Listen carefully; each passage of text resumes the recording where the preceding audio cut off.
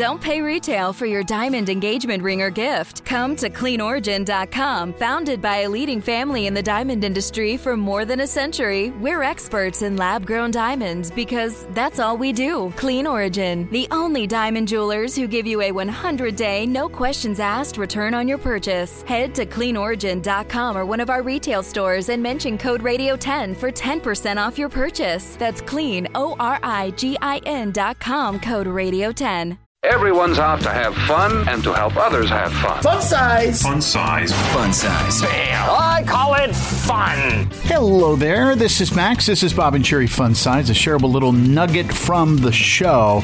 We have coming up another episode of... But first, Sherry tells us how the ancient Romans used to whiten their teeth. And it's about the most disgusting thing you've ever heard. We live in challenging times. You know, we do. There's a lot going on in the world right now, and a lot of it's hard. But there are things that we have, even in our hardest and most difficult times, that make our lives better than those of... Well, let me just use the ancient Romans as the example for this conversation. So last night, haven't finished dinner, having a glass of wine, curled up on the couch, and I'm reading how in ancient Rome, one of the hottest commodities was urine. And it was so popular as a commodity that people would collect it from public urinals and sell it. And there was a special... So this was before Shasta. This was before Shasta, I guess. When I tell you what they were using it for. Where are we going here, baby? Where are we going? Because I want everybody to stop bitching about how hard life is when I tell you what they were using urine for in ancient Rome. Okay, that makes total sense. I'm so tired. Every time I swipe into one of my socials, a bunch of people whining and crying about something. Say it all. And I'm like, Say it really? all, sister. I'm like, really? Oh, you think your life is hard, Karen, because you have to wear a mask at CVS? Wait till you hear what they did in ancient Rome. Wait till you hear. Right. Sit your whole butt down and get prepared to get a little bit of learning shoved into you. People would go into the public urinals in ancient Rome and they would collect urine. And if they sold it, they had to pay a special urine tax on it. It was considered liquid gold. Now, there were lots of uses for the urine. What were they selling it for? They still do that in Connecticut, by the way. Go ahead. One thing I learned, they sold it to tanners who would use it to soften leather. And they also sold it to gunsmiths who used it to produce gunpowder. But there was another use for this golden liquid, this ancient Roman urine.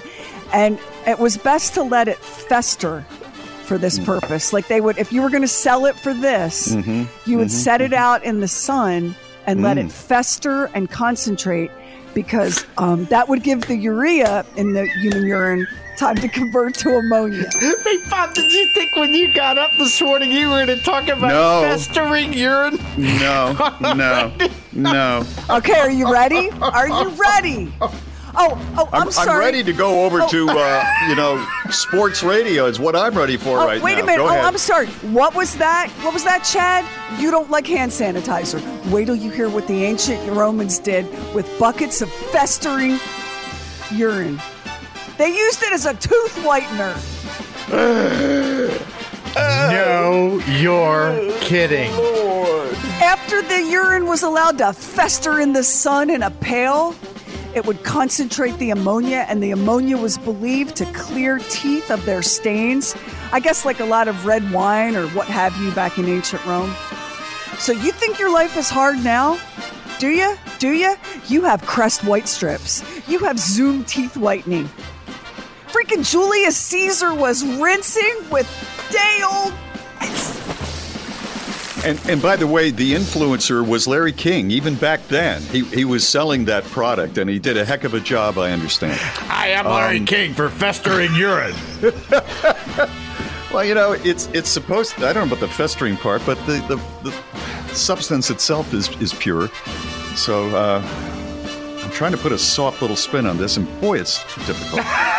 It is not thanks difficult. For that. It is thanks always for that important. Update. It is always important to have perspective and to yeah. remember You're that right. our hard times now, we stand on the shoulders of giants who had whiter smiles because they were gargling with festering urine.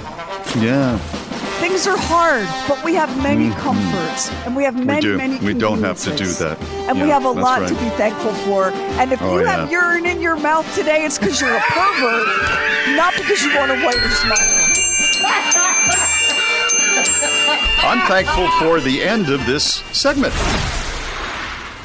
Can I just bring everybody sort of a happy story? I mean, we're not going to get this money, but one guy did.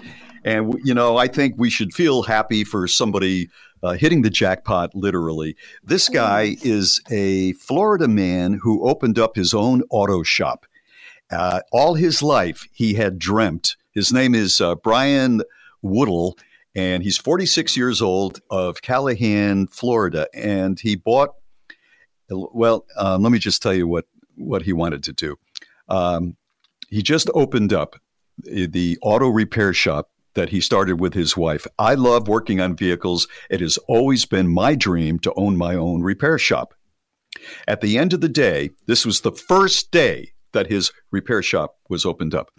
At the end of the day, I stopped by the Circle K to get a few things, and I decided to pick up a lottery ticket. I won $1 million the first day of opening up his dream business.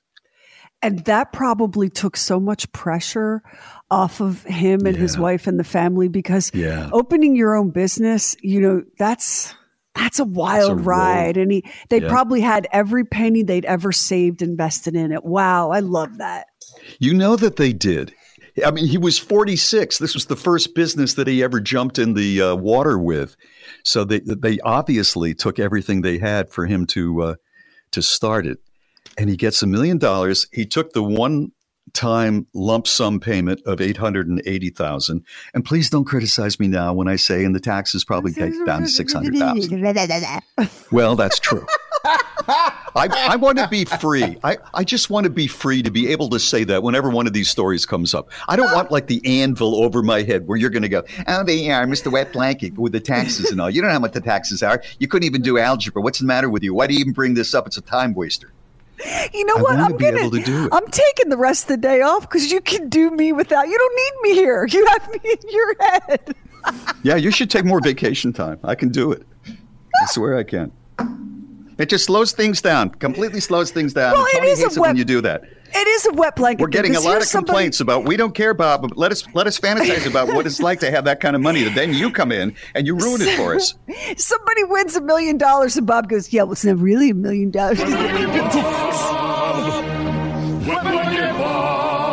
I'm just trying to give the audience the total story of this guy's win.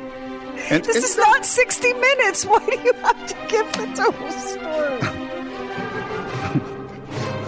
You got that right.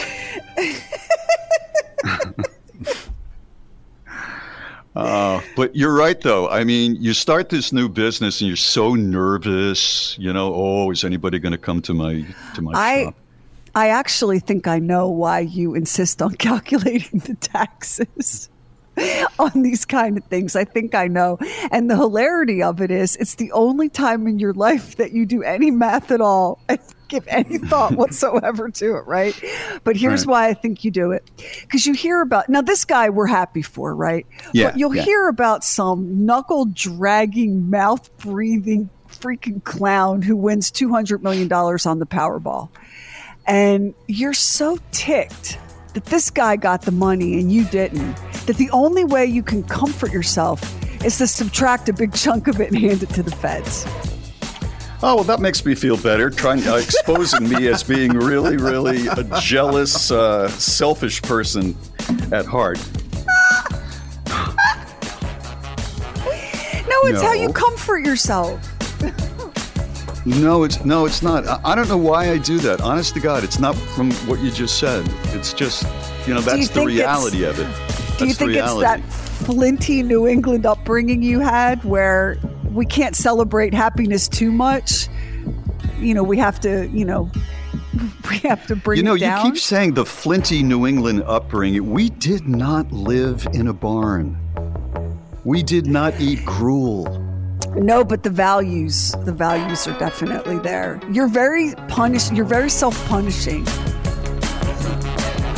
It's true. Well, you've been married 3 times too, so, you know. I punish others.